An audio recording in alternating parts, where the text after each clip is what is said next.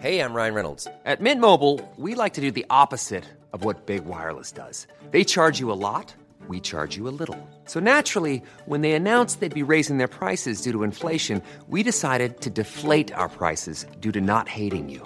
That's right. We're cutting the price of Mint Unlimited from $30 a month to just $15 a month. Give it a try at mintmobile.com/switch. $45 up front for 3 months plus taxes and fees. Promo rate for new customers for limited time. Unlimited more than 40 gigabytes per month. Slows full terms at mintmobile.com.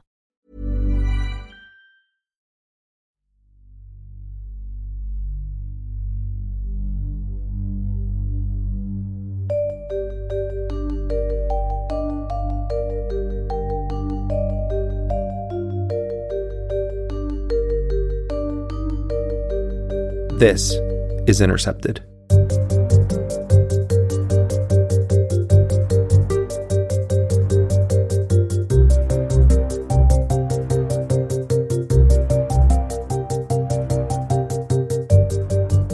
Welcome to Intercepted. I'm Murtaza Hussain. The consequences in Cambodia were particular. Come on now. No. We're particular. This is a program you're doing because I'm going to be 100 years old. Right. And you're picking a topic of something that happened 60 years ago. You have to know that it was a necessary step. There's perhaps no man more emblematic of the dark side of American empire than Henry Kissinger. This week, the former Secretary of State, whose role in grotesque human rights abuses across Asia and Latin America has made him a figure of revulsion to millions, will mark his 100th birthday. Though Kissinger has never been held accountable for atrocities he committed as a powerful U.S. official during the Cold War, that has not stopped journalists and historians from documenting and uncovering the long list of crimes for which he is responsible. And that list is still growing, even today. Nick Turse, a contributing writer and investigative reporter for The Intercept, has spent decades researching and writing about Kissinger, including in the book, Kill Anything That Moves, The Real American War in Vietnam. Nick has published a new trove at The Intercept of previously unreported evidence showing hundreds of civilian casualties that were kept secret during the war and that remain almost entirely unknown to the American people. Nick joins me now to talk about Kissinger and his foreign policy legacy. Welcome to Intercepted, Nick. Great to have you back. Thanks for having me on. So Nick, first, can you start by telling us a bit about your work? In 2013, you published a book about war crimes and survivors in Vietnam and Cambodia, and interviewed the victims of many U.S. attacks during the period of the U.S. war in that region. How did you develop an interest in this issue, and what led you towards this subject matter? Yeah, this goes back a long way. It began when I was a graduate student many years ago at Columbia University. I was working on a project on post-traumatic stress disorder among U.S. Vietnam veterans. I used to go down to the National Archives on a regular basis to find documentary materials to match up to interview material that we had, to place a veteran at a specific time, a specific place in Vietnam, to verify what they were doing at the time. And on one of these research trips to the National Archives, I was searching for several different data sets of documents, and I came up empty on every one of them. And I knew I couldn't go back to my boss empty-handed. So, like many historians before me, I threw myself in the mercy of an archivist there and said, I have to have something to bring back. You know, is there anything you can think of that would help me out here?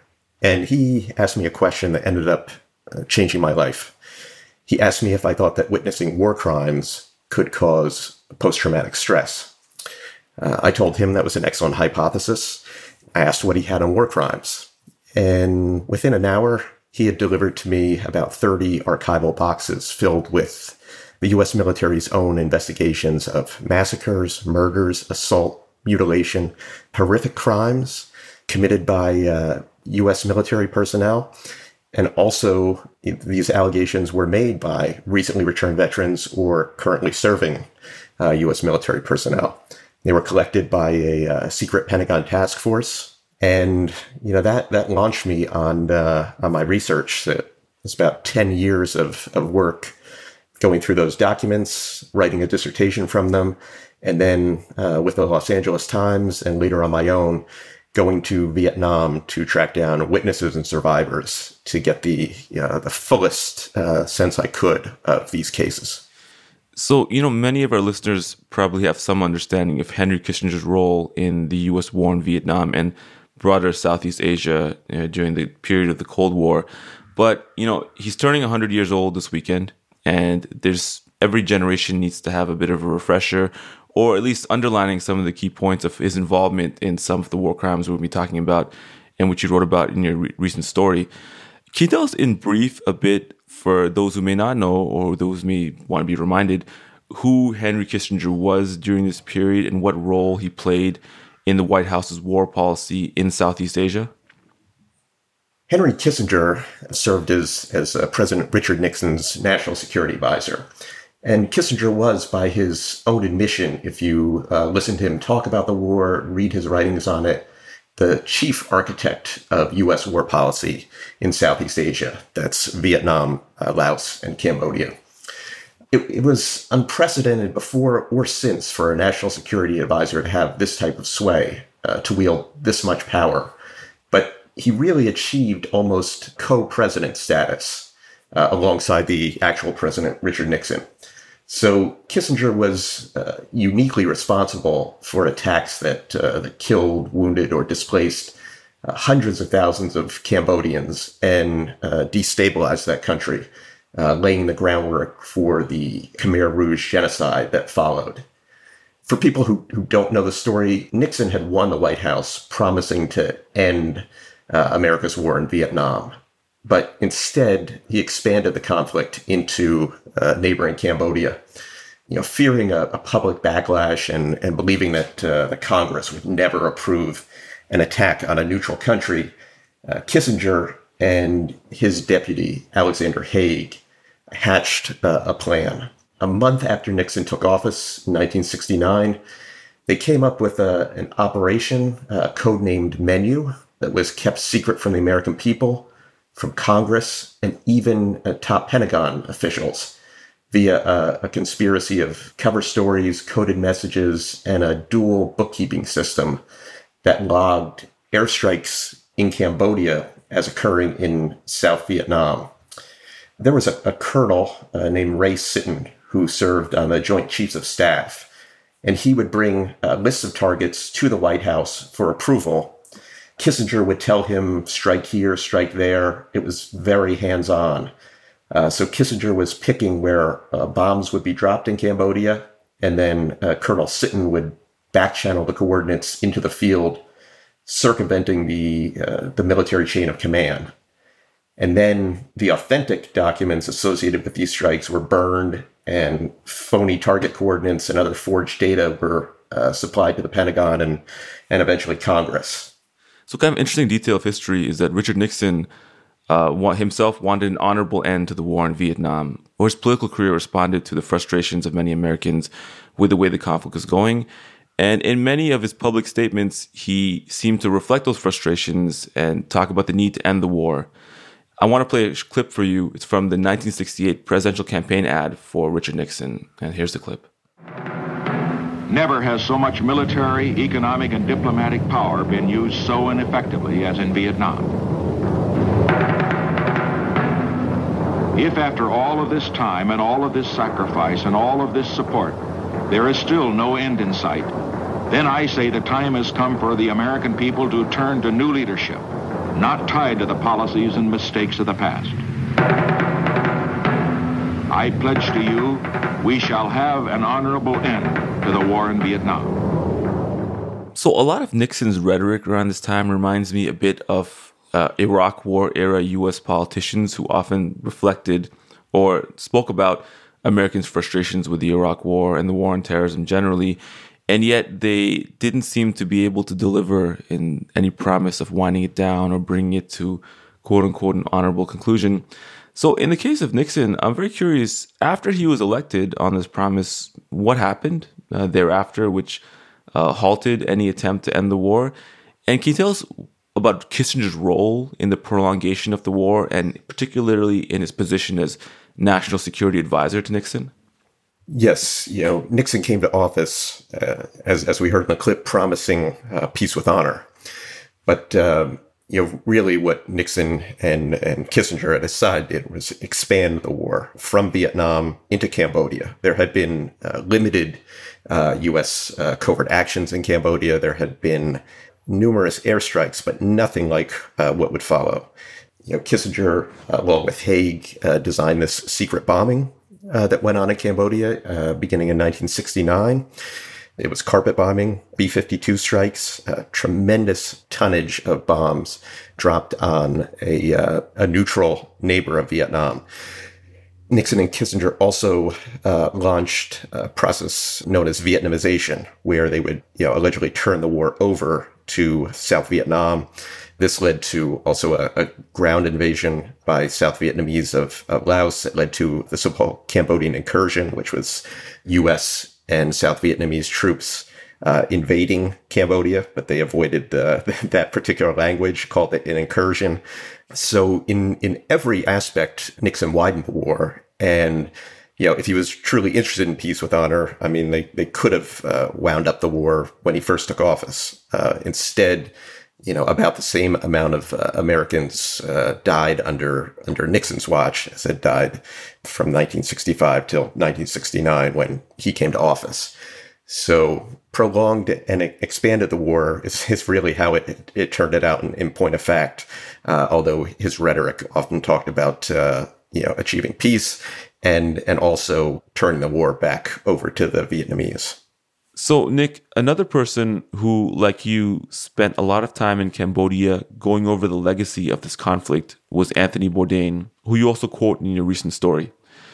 The late chef and television host wrote in his 2001 book, "Once you've been to Cambodia, you'll never stop wanting to beat Henry Kissinger to death with your bare hands. You will never again be able to open a newspaper and read about that treacherous, prevaricating, murderous scumbag sitting down for a nice chat with Charlie Rose, or attending some black tie affair for a glossy new magazine without choking. Witness what Henry did in Cambodia, the fruits of his genius for statesmanship, and you'll never understand why he's not sitting in the dock at The Hague next to Milosevic." I included the Bourdain quote in my article because I thought it was exceptionally eloquent. Very difficult to put it any better. I certainly understand where he was coming from in this. I traveled through the borderlands of Cambodia, talking to people, and the trauma that they experienced during those times, during the war, is profound. And it's something that even though they, if you survived the bombing, you had to then live through a genocide by the Khmer Rouge. But the visceral response to the bombing, had never left these people. They were still exceptionally traumatized, and they had so many questions for me because they didn't understand why this had happened to them. They weren't involved in the Vietnam War in any way. It was exceptionally foreign to them. These were rural farm folk who, they didn't understand what was happening. One day, helicopters just appeared in the skies over their homes. They'd never seen machinery like this. They didn't know what it was. It came out of the sky, and they didn't know what to make of it. And then very soon, the machine guns opened up and rockets were fired, and they didn't have any frame of reference for what was happening or why. And these were the questions that they asked me. When I think about the Bourdain quote, I also think about one particular case that I found in the U.S. records that really drives home, what the American war meant for Cambodians. And, in one case that I chronicle, and this one is from U.S. records, Americans shot up a village with helicopters using machine gun fire and rockets. Then U.S. and allied South Vietnamese forces landed and looted the village. An American officer stole a motorbike and hauled it onto a helicopter. But there were 24 wounded Cambodian civilians on the ground, including children. The Americans saw, in particular, one young girl. She was shot and bleeding. Some of the Americans wanted to take her for medical care, but the officer who dragged a Suzuki motorbike on board the helicopter said negative, that they were weighed down by the bike and they had no room. So this little girl, maybe about 5 years old, shot in desperate need of medical care, was left to die so that he could bring back this looted motorbike and then present it to his commanding officer. You know, when you read accounts like this and you listen to testimony of Cambodians who lived through these types of events, you know, it's perfectly understandable where Bourdain was coming from and the visceral reaction that he had. So, you know, Nick, I think a lot of people, well, some people will know this, but for background of those who don't know, obviously the U.S. was involved in a very, very intense war in Vietnam. But how did that war expand to Cambodia? And what was the background to U.S. involvement in Cambodia, which Kissinger was such a strong advocate for? So from the very earliest days of the Vietnam War, long before most Americans knew that the country was at war in Vietnam, the war led across the border in Cambodia. They were quote unquote accidental airstrikes. There were also covert cross-border raids. The first airstrike I think that I remember finding in the records was in 1962. Most Americans think that the Vietnam War began in 1965. But you know, there were these various incidents throughout the 1960s in Cambodia, covert cross-border raids, errant air attacks, or maybe ones that weren't so errant. But it was very small scale, and officially the United States treated Cambodia as if it was neutral. But both the United States and their foes in Vietnam, the North Vietnamese and revolutionaries in the South, used Cambodia in various ways, and the war bled over. But it was exceptionally different once Nixon took office in 1969. As I mentioned, Henry Kissinger and his deputy Alexander Haig designed this so-called secret bombing, these high-impact B-52 strikes in border areas.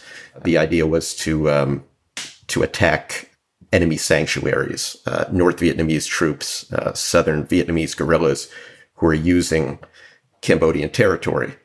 For years, Henry Kissinger said that the U.S. wasn't bombing Cambodians, we were bombing North Vietnamese in Cambodia. And he told the U.S. Senate this during hearings in 1973. But decades later, in one of his books, there's a footnote. It says he admits that the United States killed 50,000 Cambodians in the bombing. This was a question that I had for Kissinger, that I took to him. How could you not be bombing Cambodians and kill 50,000 of them? So there was this major expansion of the war once Kissinger had become its architect as far as the bombing goes.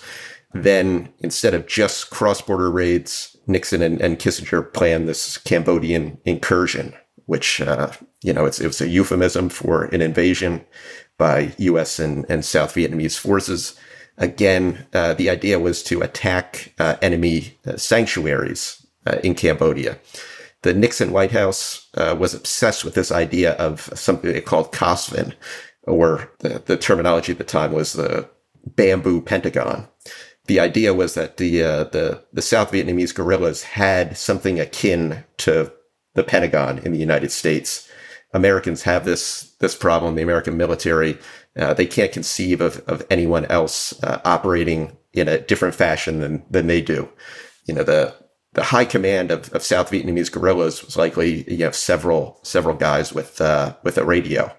But, the U.S. military was looking for some sort of massive base complex with, an array of officials in it. And the idea was that they could find this place, capture or kill all the people in it, and destroy the South Vietnamese revolutionary effort. All they did was just push North Vietnamese troops back further into Cambodia, destabilize Cambodia, and set the stage eventually for the Khmer Rouge to take over Cambodia. The U.S. war, expanding into this neutral nation, completely destabilized it and ultimately undermined U.S. efforts in Southeast Asia. So, Nick, one of the things I found very impressive about your reporting, and I found also quite unique when reporting on stories which are often treated as historical interest, whether they've been addressed or not in any other fashion, is that you surfaced some really new information in the story in the form of documents and transcripts. Can you tell us a bit about your reporting and what you uncovered and how it shed more light on Nixon Kissinger's role in Cambodia? I think the main takeaways of this story, the reporting from the ground in Cambodia and also the documents, they show that Henry Kissinger is responsible for more civilian deaths in Cambodia than was previously known. The exclusive archive that I was able to put together offers previously unpublished, unreported, and underappreciated evidence of hundreds of civilian casualties that were kept secret during the war and remain almost entirely unknown to the American people. This includes previously unpublished interviews with more than 75 Cambodian witnesses and survivors of U.S. military attacks, and it reveals new details about the long-term trauma that's borne by survivors of the American war there. And I was able to get this material by traveling to Cambodia. I searched the borderlands with Vietnam, looking for villages that were mentioned in U.S. military documents. I was carrying binders filled with photos of U.S. helicopters and fixed-wing aircraft, asking villagers to point out the military hardware that killed their loved ones and their neighbors. My interviewees were uniformly shocked that Americans knew about attacks on their village, and that one of them had traveled across the globe to speak with them. I've spent a career reporting in far-flung conflict zones: South Sudan, Democratic Republic of Congo, Libya, Somalia, on. And I'm used to challenging reporting. But even though Cambodia was no longer a war zone when I went there, it was a real challenge. Just finding the villages was difficult work. We would roll through, thick, unruly forests and rubber plantations and rice fields, and then turn off paved roads onto red dirt paths, looking for villages that were unknown even to local officials. These tiny border villages weren't on maps. Oftentimes, the names had changed since the early 1970s. So younger officials didn't know the older names, but if you actually found the village, people there didn't know the new name. There was one village in the military documents that I had, just had a phonetic spelling, something like Merowan. There was no village in Cambodia called Merowan, but there was one called Meron.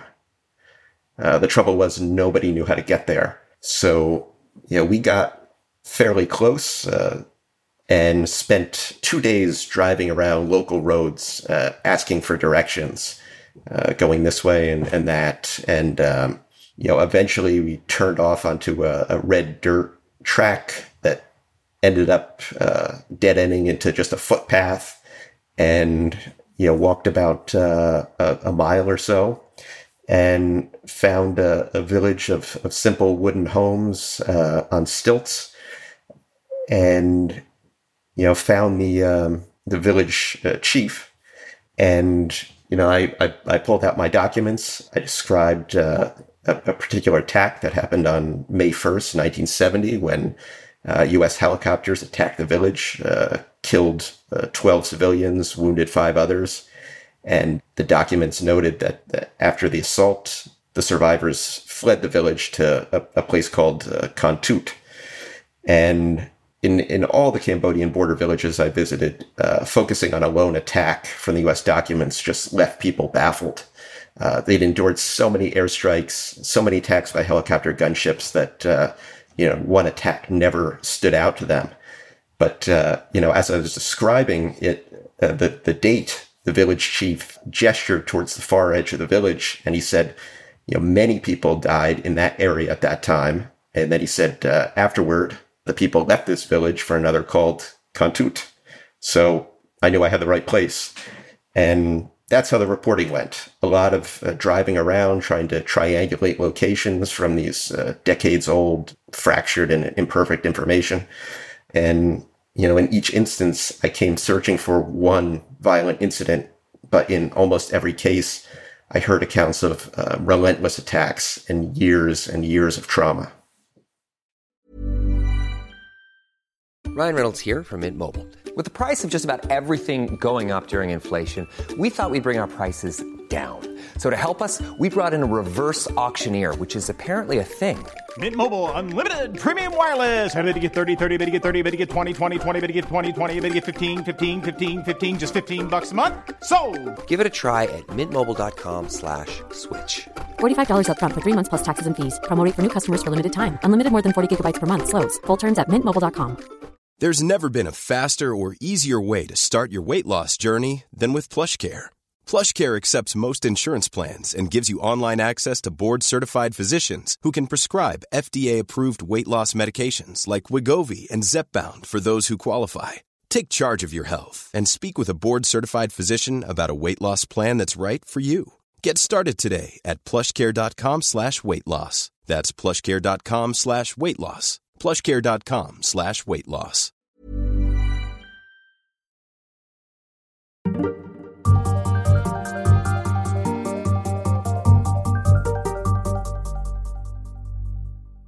One thing I've noticed from reporting in areas where conflicts had taken place previously, sometimes years previously, even decades, but the survivors are still there, is that the trauma and memories really do linger and leave a very indelible mark on the people who continue to live in those areas, who were family members were lost or wounded or merely bore witness to what took place in their communities.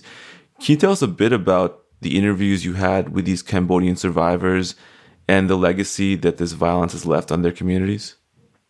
The trauma that people experienced during the war was palpable. And whenever I went to one of these villages and talked to people, I would tell them that I knew that was very, very difficult subjects to talk about, and I understood if they didn't want to delve into that history, but that if they were willing to, I wanted to listen.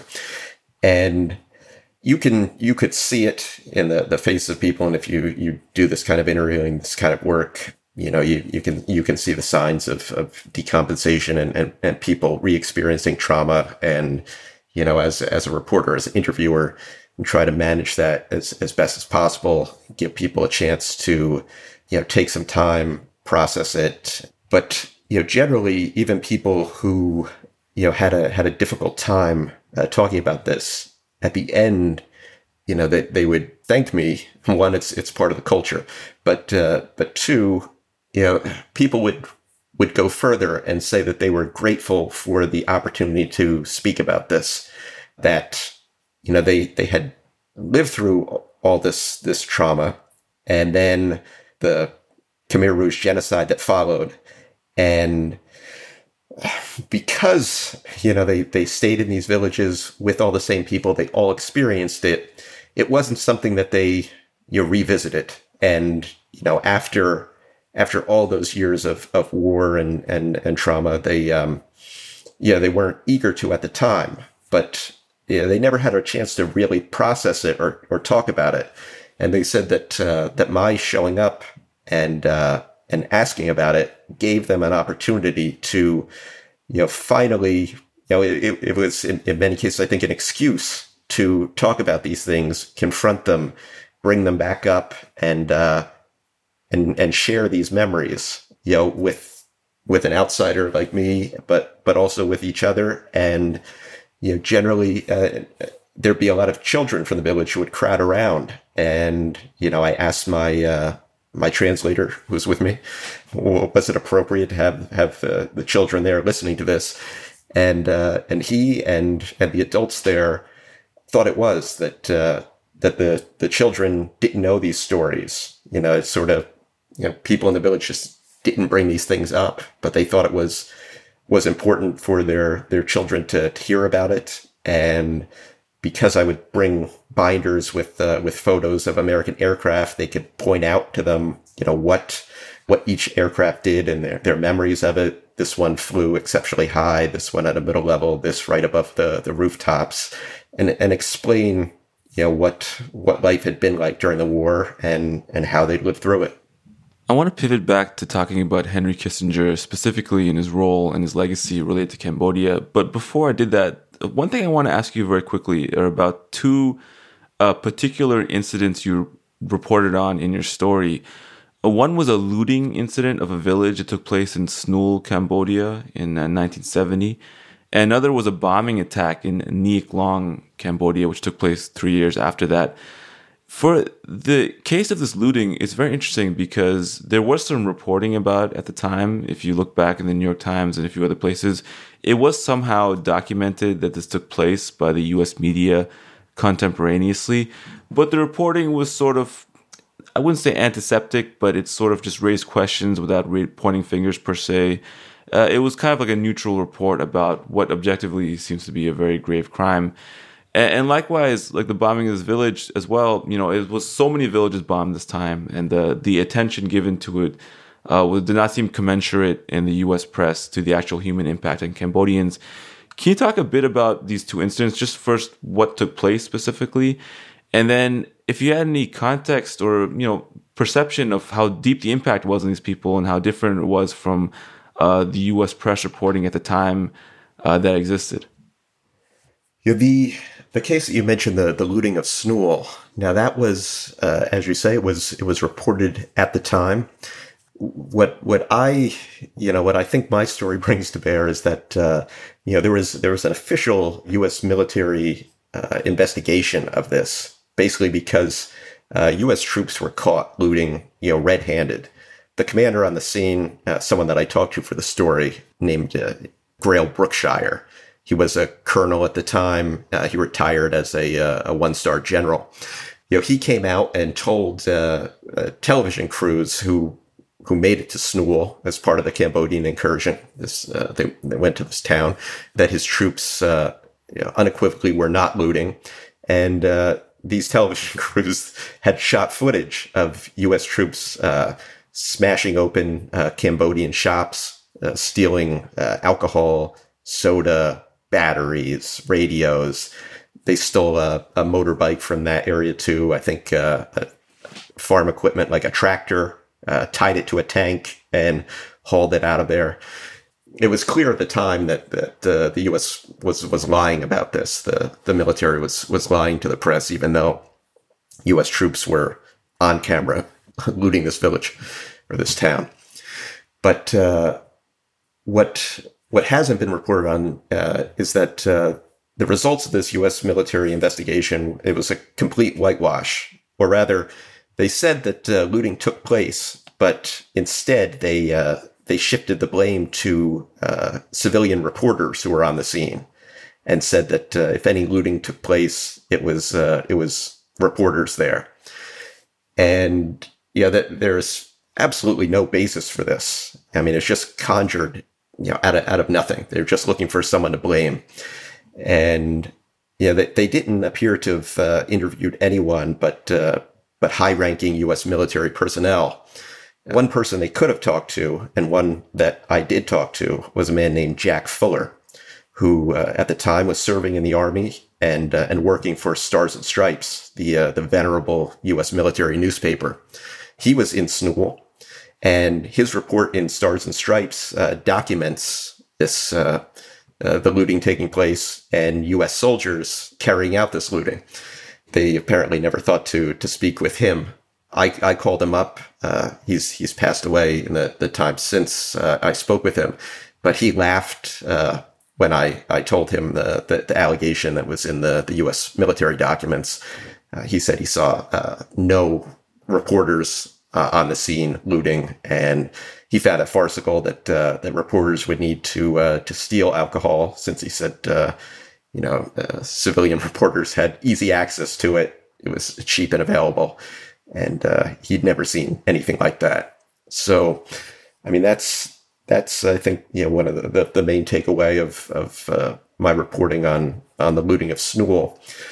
The bombing of Neek Luong, that also was heavily reported on at the time. This was a case where a Cambodian town was hit by a devastating B-52 strike. There was, due to an accident or carelessness on the part of an American bombardier in one of these B-52 Stratofortress aircraft, 30 tons of bombs were dropped right on this Cambodian town.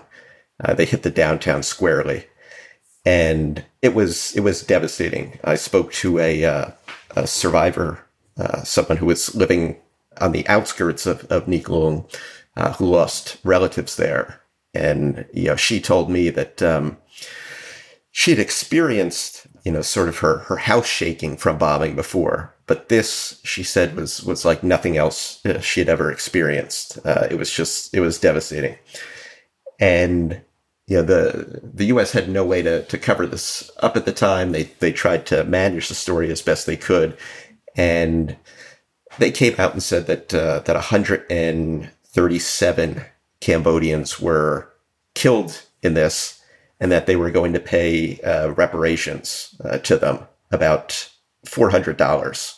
It really wasn't a lot of money. A lot of the people that died were the sole breadwinners for their family, and $400 was about 4 years salary for Cambodians at the time. So you lost the lifetime earnings of someone and got 4 years turn. What I found, the two major findings of my reporting is that this was actually a tremendous undercount of the number killed. The U.S. actually knew that they had killed or injured many more people.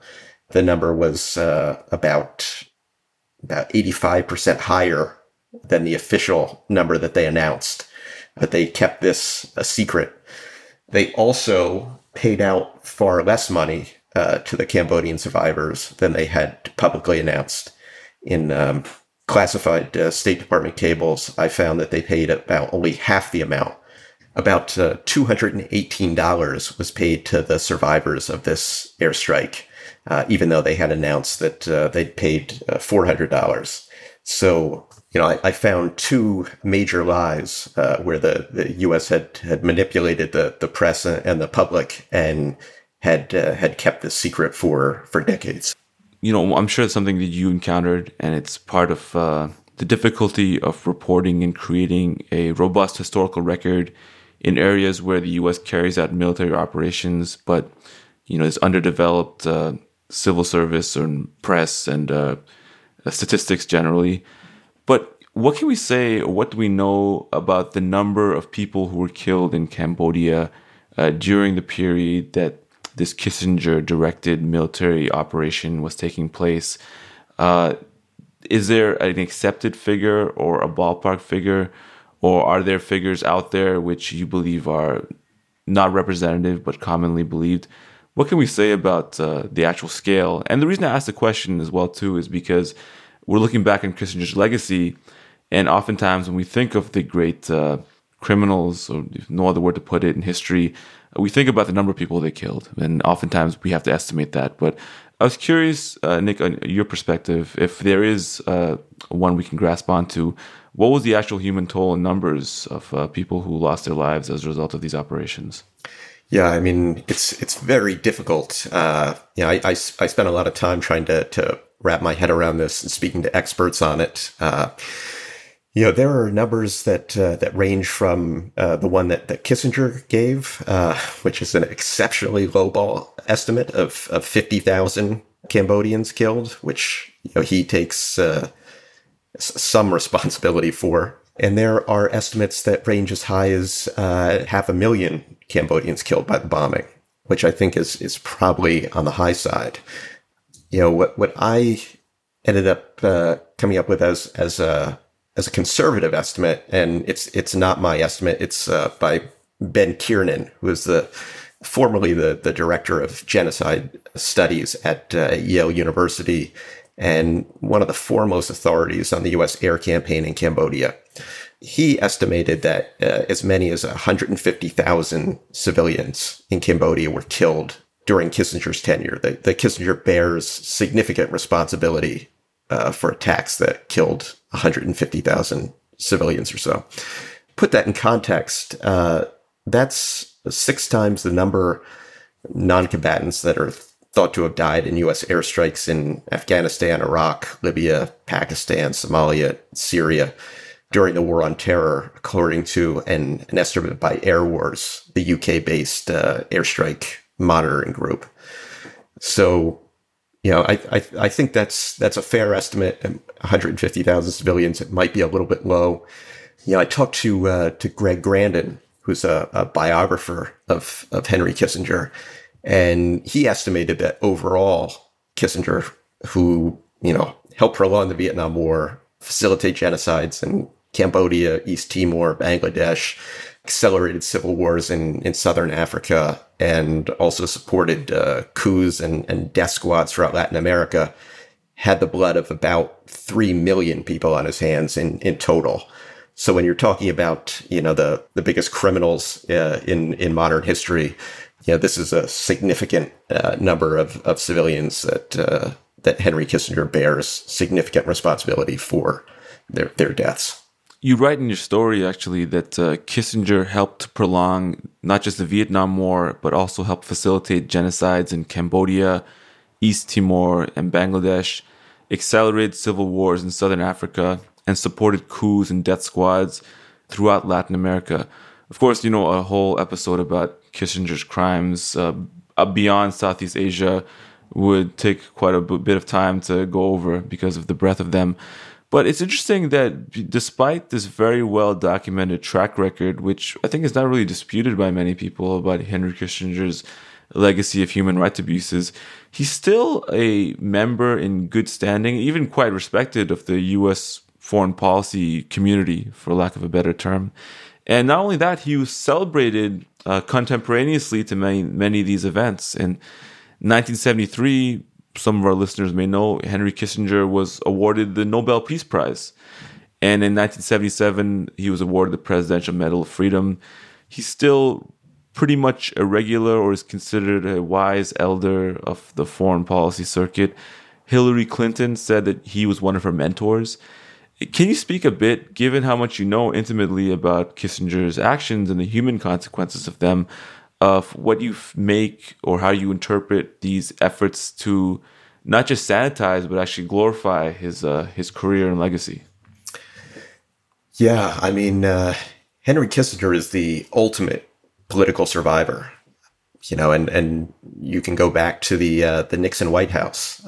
Almost that entire White House was consumed by the Watergate scandal, but Henry Kissinger was able to come out unscathed, and actually was lauded at the time, and was not only held over by Gerald Ford, but promoted then to Secretary of State. So, you can see that Kissinger has found ways to survive, and a lot of that has been through courting the press.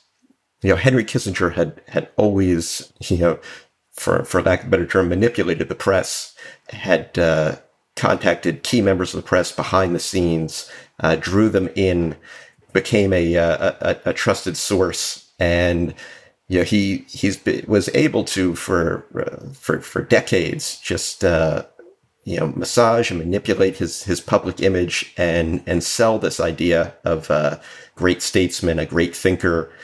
And, he was able to convince the media and the public that he was an exceptionally wise man and able to brush off and dismiss claims, even though these allegations of war crimes have dogged him. When confronted, he generally, shakes these things off. He will, when asked to address crimes, he'll say that it's actually those who call him a war criminal that are the problem, have the problem, that they are using this terminology in ways that demean and diminish the idea of war crimes, and he just dismisses it out of hand. And so many in I guess the media elite have bought into this and think that it's overblown or hyperbole. But I imagine that most of these people have never gone out and talked to, visited the people that Henry Kissinger's actions have affected so intimately. Yeah, it's interesting. You mentioned that he's sort of crafted this image of himself as this great foreign policy thinker, whereas his track record actually in foreign policy accomplishments seems to be very, very mixed at best and very, very poor on human rights concern. I actually read a few of his books, and I found that the vast majority of them were quite basic, and I didn't find that he was quite the genius that he made himself out to be. But I digress. You actually spoke to, or you attempted to speak to Mr. Kissinger some years ago and to confront him about some of these very, very negative and dark aspects of his record. What was his response, and what was that encounter like? I confronted Henry Kissinger about my findings back in 2010, just after I'd reported in Cambodia. It wasn't easy to get to him. Kissinger isn't a shrinking flower, but we don't exactly run in the same social circles. You could find him at black tie dinners and Tony restaurants and invitation-only events, but I had a real tough time getting to him. I'd call Kissinger Associates, the international consulting firm where he was the chairman, but he was never in. I emailed his representatives, and it always went unanswered. I sent an interview request by certified return receipt mail, but it went unacknowledged. I tried to gain an audience with him any way I could think of. I have a PhD from Columbia University, and I was on faculty there at the time. And I requested permission to sit in on a lecture of his at Columbia. But one of the heads of the seminar series that was sponsoring his talk told me that Kissinger's office had given explicit instructions not to allow any outsiders in. I would call his offices once a week, and they always told me that he wasn't adding interviews to his calendar. He was writing a book, and then a couple of weeks later, I'd see the Financial Times or some other publication run an interview with him. So I knew that he was specifically ducking me. So I came up with a plan. There was a State Department conference on the Vietnam War back in 2010, and Kissinger was giving a keynote address. So I knew he'd be out in the clear and I'd have a shot. I decided I'd do an ambush interview. And, he gave a talk there. It was, vintage Kissinger. I will always remember that he said that the great tragedy of the Vietnam War was that Americans lost faith in each other. This is a war that killed millions of people in Vietnam, Laos, and Cambodia. But this sort of tells you the Kissingerian mindset. After he finished his talk, he took questions. So I was able to ask him one publicly and on the record. I asked him to square public comments that he made to the U.S. Senate in 1973 that the U.S. didn't bomb Cambodians, with the admission found in one of his books that his war had killed 50,000 Cambodians. And I said, how can you kill 50,000 people if you're not bombing them? And Kissinger is a pro at obfuscation, and he responded with a wall of words that was designed to misdirect the audience and confuse the question. And I kept following up, but he had the advantage of having a microphone, and mine was taken away. I couldn't let it end there. So after the talk, I rushed down and pushed myself into a scrum of Kissinger sycophants who were there waiting to shake his hand and take photos with him. And, I'll never forget, there was a guy in front of me, a State Department historian who had been listening to recordings that Kissinger had made while he was in the White House. And, he told Kissinger that it was so sexy, those were his words, to listen to him, that the recordings had such sex appeal. And, when I got to Kissinger, I was the next one up, and it got, less sexy real fast. And I took another shot at getting an answer from him. And, I pressed him about the substance of my question, that Cambodians were bombed and killed, and he became visibly angry.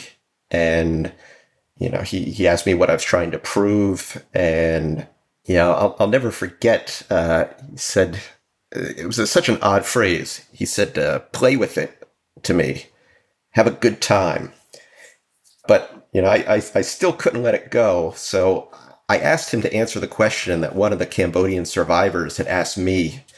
It was a woman named Mies Lorne, who had lost an older brother to a helicopter gunship attack, and an uncle and cousins to other attacks. And for decades, this question haunted her. She said to me, I still wonder why those aircraft always attacked us. Why did they drop the bombs here? Kissinger was the architect of this American war, and I asked him to answer her question. But he came back to me with a sarcastic reply, and he said, I lack your intelligence and moral quality, and he stomped his cane on the floor, and he stalked off, left the auditorium, and the next 2 days at the conference, I never saw him again. That was it. He was lucky because the Cambodians and the villages I visited didn't have the luxury of such an easy escape. So, Nick, Kissinger is about to turn 100 this week, and he remains, a figure who was never held accountable for his many crimes. He remains someone who's consulted by U.S. elites when they have questions about political and military strategy in the present day. He's far from a pariah among the U.S. Policymakers. What can we say about the legacy of Kissinger, not just in the areas where his own actions and views impacted people directly, but also in the later conflicts when he was not in government, particularly the war on terror conflicts? How did his own ideas or ways of doing business or ideas of how to use U.S. military force shape and influence wars more closer to us in the present? I think my reporting in this story, the interviews and the documents, demonstrate a consistent disregard for Cambodian lives, a failure to protect civilians, to conduct post-strike assessments, to investigate allegations of civilian harm, and to prevent this damage from occurring again and again. There's also this consistent failure to punish or hold U.S. personnel accountable, from those in the field who carry out attacks to those at the highest level of government, like Henry Kissinger. These policies not only obscured the true toll of the American war in Cambodia, but they set the stage for the civilian carnage of the U.S. war on terror in Afghanistan, Iraq, Syria, Yemen, and beyond. I spoke with Greg Grandin, the author of Kissinger's Shadow, a biography of Henry Kissinger. And he said, and this is something I agree with, that you can trace a line from the secret bombing of Cambodia to the recent and current U.S. wars. He mentioned that the covert justifications for illegally bombing Cambodia became the framework for the justifications of drone strikes and forever war. And the way he put it is that it's the perfect expression of American militarism's unbroken circle.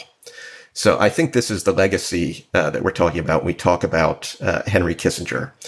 It's all the people that he killed in Cambodia, 150,000 as a conservative estimate, and then his legacy It's also all the lives that have been lost in Afghanistan, Iraq, Libya, Pakistan, Somalia, Syria, Yemen during the 20-plus years of the War on Terror. In many ways, he facilitated all the carnage that came after. Nick, there's so much more we could say about Kissinger and his terrible legacy, but we'll leave the conversation here for today. Thanks for this excellent piece, and thanks for joining us today on Intercepted. Thanks so much, Maz. That was Nick Turse, a contributing writer for The Intercept and an investigative reporter focusing on national security. His latest series on Henry Kissinger can be found on theintercept.com. And that's it for this episode of Intercepted. Intercepted is a production of The Intercept. Jose Oliveras is the lead producer. Supervising producer is Laura Flynn. Roger Hodge is editor-in-chief of The Intercept. Rick Kwan mixed our show. And this episode was transcribed by Leonardo Fireman. Our theme music, as always, was composed by DJ Spooky. If you'd like to support our work, go to theintercept.com/join. Your donation, no matter what the amount, makes a real difference. If you haven't already, please subscribe to Intercepted. And definitely do leave us a rating or a review. It helps to find us. If you want to give us feedback, email us at podcasts@theintercept.com. Thank you so much for joining us. Until next time, I'm Murtaza Hussain.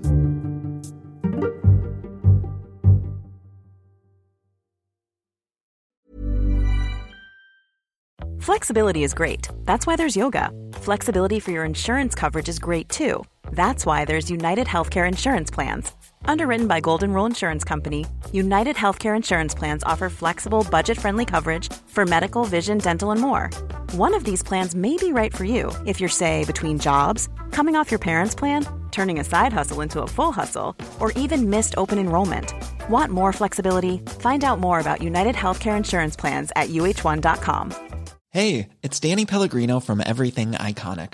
Ready to upgrade your style game without blowing your budget? Check out Quince. They've got all the good stuff, shirts and polos, activewear, and fine leather goods, all at 50 to 80% less than other high-end brands. And the best part? They're all about safe, ethical, and responsible manufacturing. Get that luxury vibe without the luxury price tag. Hit up quince.com/upgrade for free shipping and 365-day returns on your next order. That's quince.com/upgrade.